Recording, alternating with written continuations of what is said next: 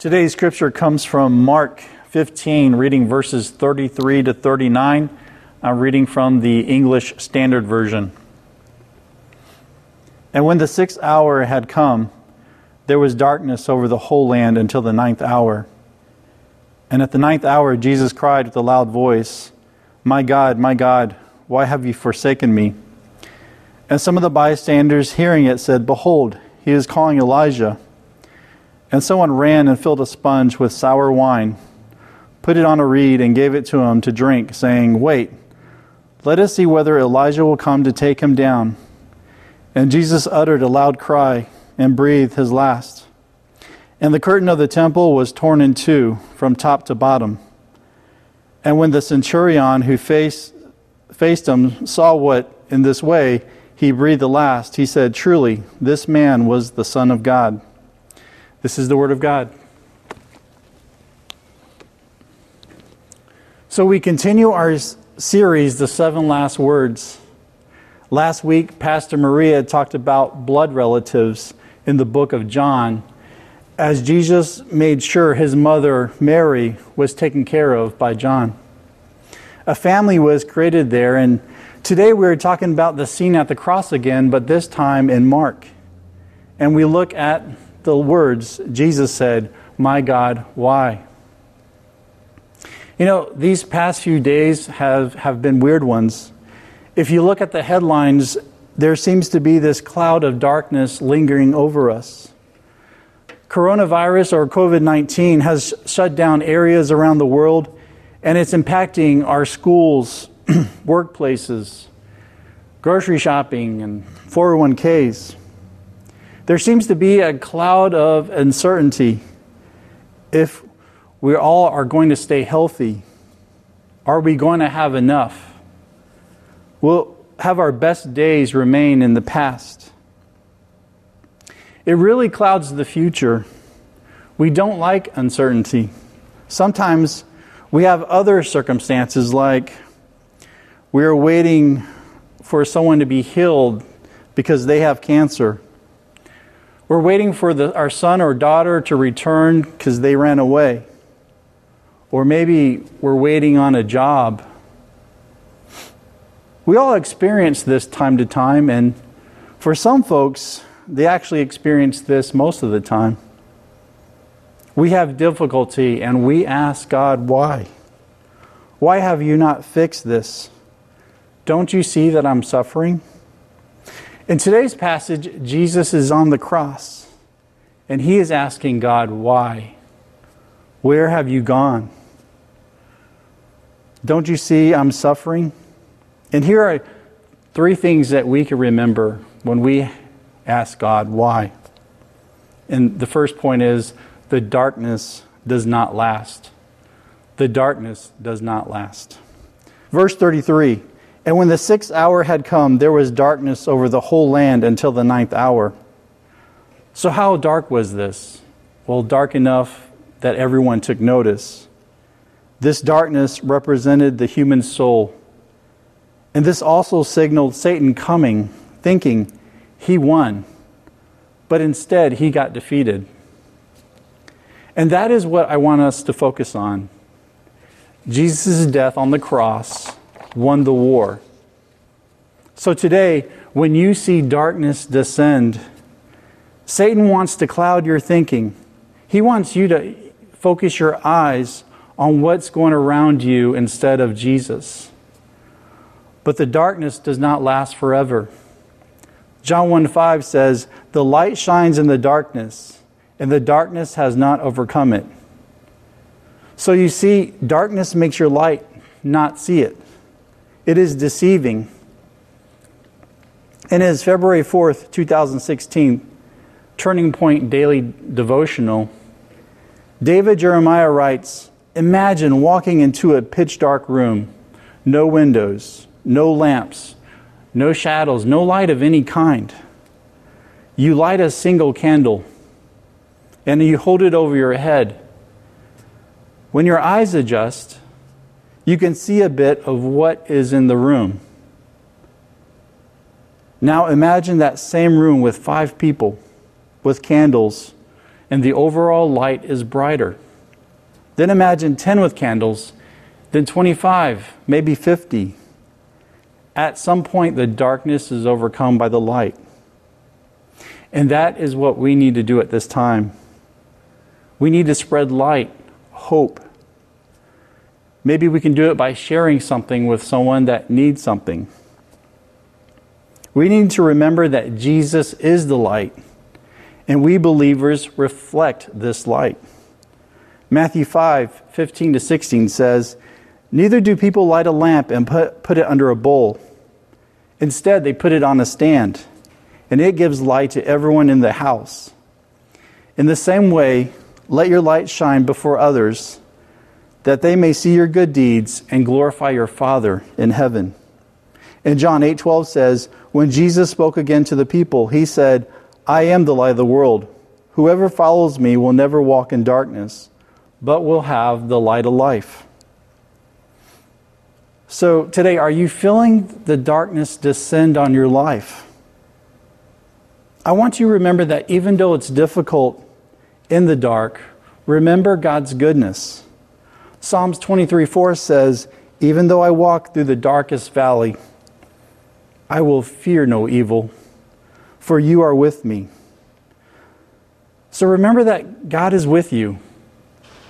God has a purpose for you in this time, and the reward will last forever, even beyond this life. And I love that song by Mac Brock called "Greater Things."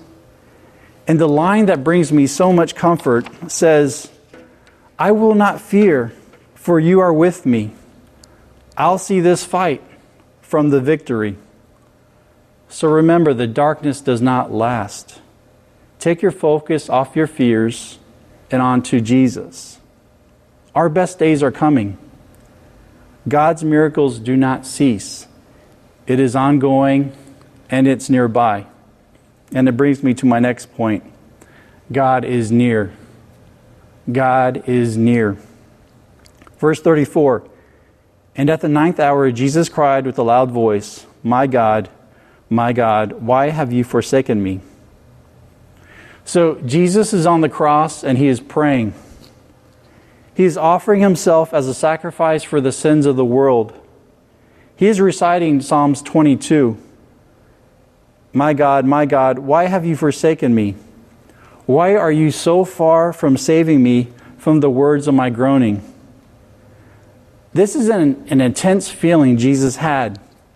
He was feeling far from God, and he felt the pain and the feelings all associated with the betrayal, being deserted, and being on the cross.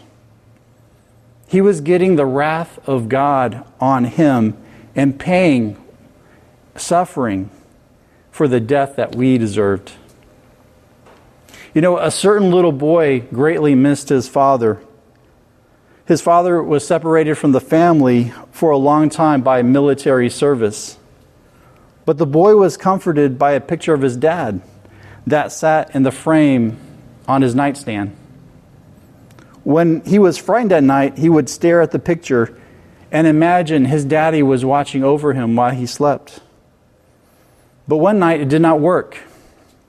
His mother, hearing his weeping, came into his room and asked what was wrong. Through tears, he answered, "I want Daddy to come out of the frame."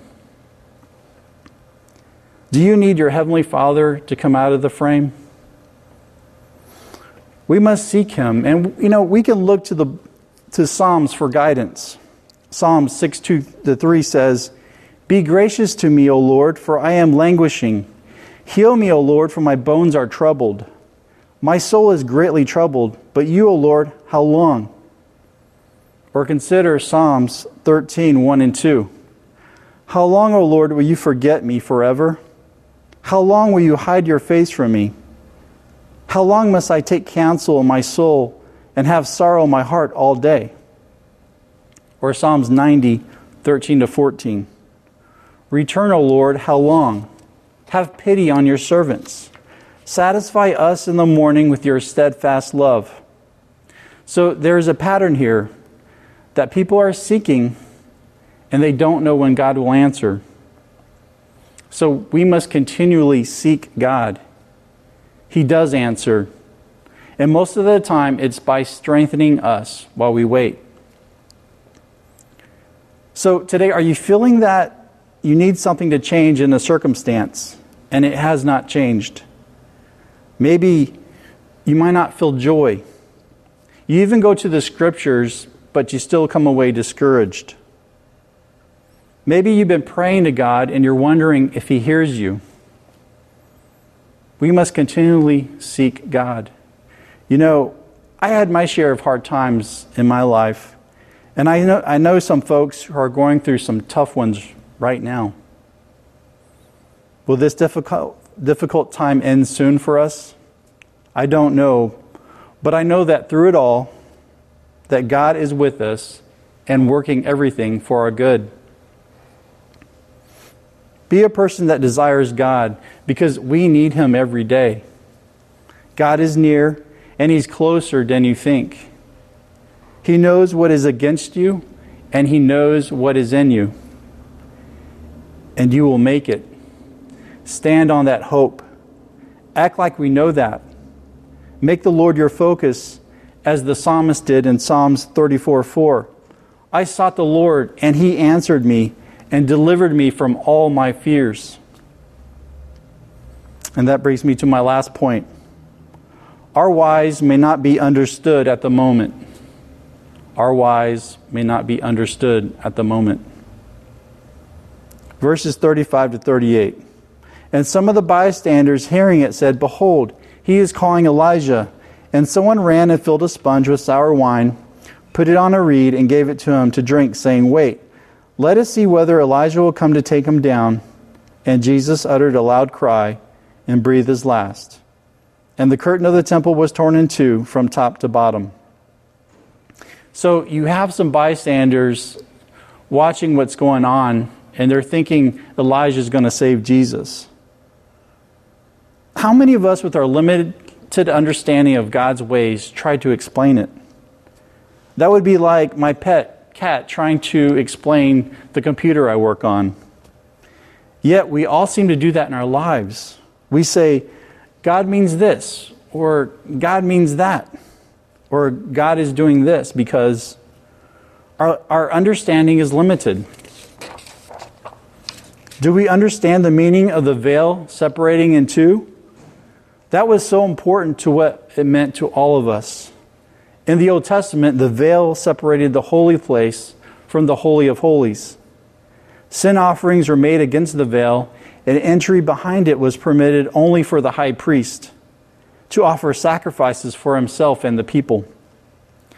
The veil was a physical barrier that both represented and enforced the separation from the holy presence of God, and violation of it brought death. When that veil was torn in two, it meant Jesus' death was the final sacrifice needed for our sins. He not only became our Savior, but He became our high priest. It was the new covenant, the new promise. When Audrey and I got married, I remember her face in the veil. She looked beautiful, and I could see her eyes, but I could not see the color of her eyes. I could see her smile, but I couldn't tell you the color of her lipstick.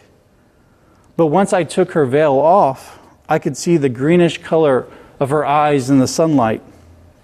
I could see the redness of her lipstick, and I could even kiss her. That is like when this veil is torn in two. We got an intimate relationship with God through our bridegroom, Jesus. It was hard to understand what was going on then, but it was for their good, and it is for our good today. Do you understand why Jesus died for you? Hebrews 10:19-22 says, Therefore, brothers and sisters, since we have confidence to enter the most holy place by the blood of Jesus, by a new and living way opened for us through the curtain, that is, His body, and since we have a great high priest over the house of God, let us draw near to God with a sincere heart and with the full assurance that faith brings, having our hearts sprinkled to cleanse us from a guilty conscience, and having our bodies washed with pure water. Jesus was that living sacrifice, that curtain to God. He washed us clean of our sins and draws us near to God. In John 14:6, Jesus said, I am the way, the truth, the life. No one comes to the Father except through me. So, Jesus' death on the cross was necessary for our salvation. And I know sometimes we don't fully understand why things happen. And the crowd at the cross sure didn't either. But God's plan of salvation was for our good. And today, God is using everything that you see around you for your good. You might be surprised at where we are today. Or maybe you're in a low place and you're surprised by it. Maybe a job loss. Maybe a love betrayed you. Maybe you're short on money. Maybe someone is hurting you and you're trying to get that freedom. But God saw it before you did. God is with you and you are in Christ. God knows what's against you. And you might think that what's against you is bigger, but it's not bigger than God. Consider Jeremiah 1:5. Before I formed you in the womb, I knew you. And before you were born, I set you apart and appointed you a prophet to the nations. You see, God knows you by name, and He will not let you fall. He will not let you lack. You will make it. He is with you and in you. In Jesus' name. So, today I close, and I know we're feeling discouraged and fearful. Maybe we're asking God why. I encourage you to make the Lord your focus. Instead of focusing on what's discouraging you, focus on the Lord. Let His love take over your fear. I close by reading Psalms 91. It's a prayer of God's protection. It says, God is our present helper. I'm going to pray this for God's protection over each one of us. Our church, our homes, workplaces, police, and healthcare workers. If you don't know Jesus, I invite you to say this prayer. Pray this if you need Jesus. Jesus, I need you in my life. I believe you are Lord and invite you to be Lord of my life. Forgiving me of my sins, cleanse me, and please be my Savior. In Jesus' name, amen. If you said that prayer, welcome to the family. Now let's pray Psalms 91. Those who live in the shelter of the Most High will find rest in the shadow of the Almighty. This I declare about the Lord. He alone is my refuge, my place of safety. He is my God, and I trust Him. For He will rescue you from every trap and protect you from deadly disease. He will cover you with His feathers. He will shelter you with His wings. His faithful promises are your armor and protection. Do not be afraid of the terrors of the night, nor the arrow that flies in the day. Do not dread the disease that stalks in darkness, nor the disaster that strikes at midday. Though 1,000 may fall at your side, though 10,000 are dying around you, these evils will not touch you. Just open your eyes and see how the wicked are punished. If you make the Lord your refuge, if you make the Most High your shelter, no evil will conquer you. No plague will come near your home. For He will order His angels to protect you wherever you go. They will hold you up with their hands, so you won't even hurt your foot on a stone. You will trample upon lions and cobras. You will crush fierce lions and serpents under your feet. The Lord says, I will rescue those who love me. I will protect those who trust in my name. When they call on me, I will answer. I will be with them in trouble. I will rescue and honor them. I will reward them with a long life and give them my salvation. Amen.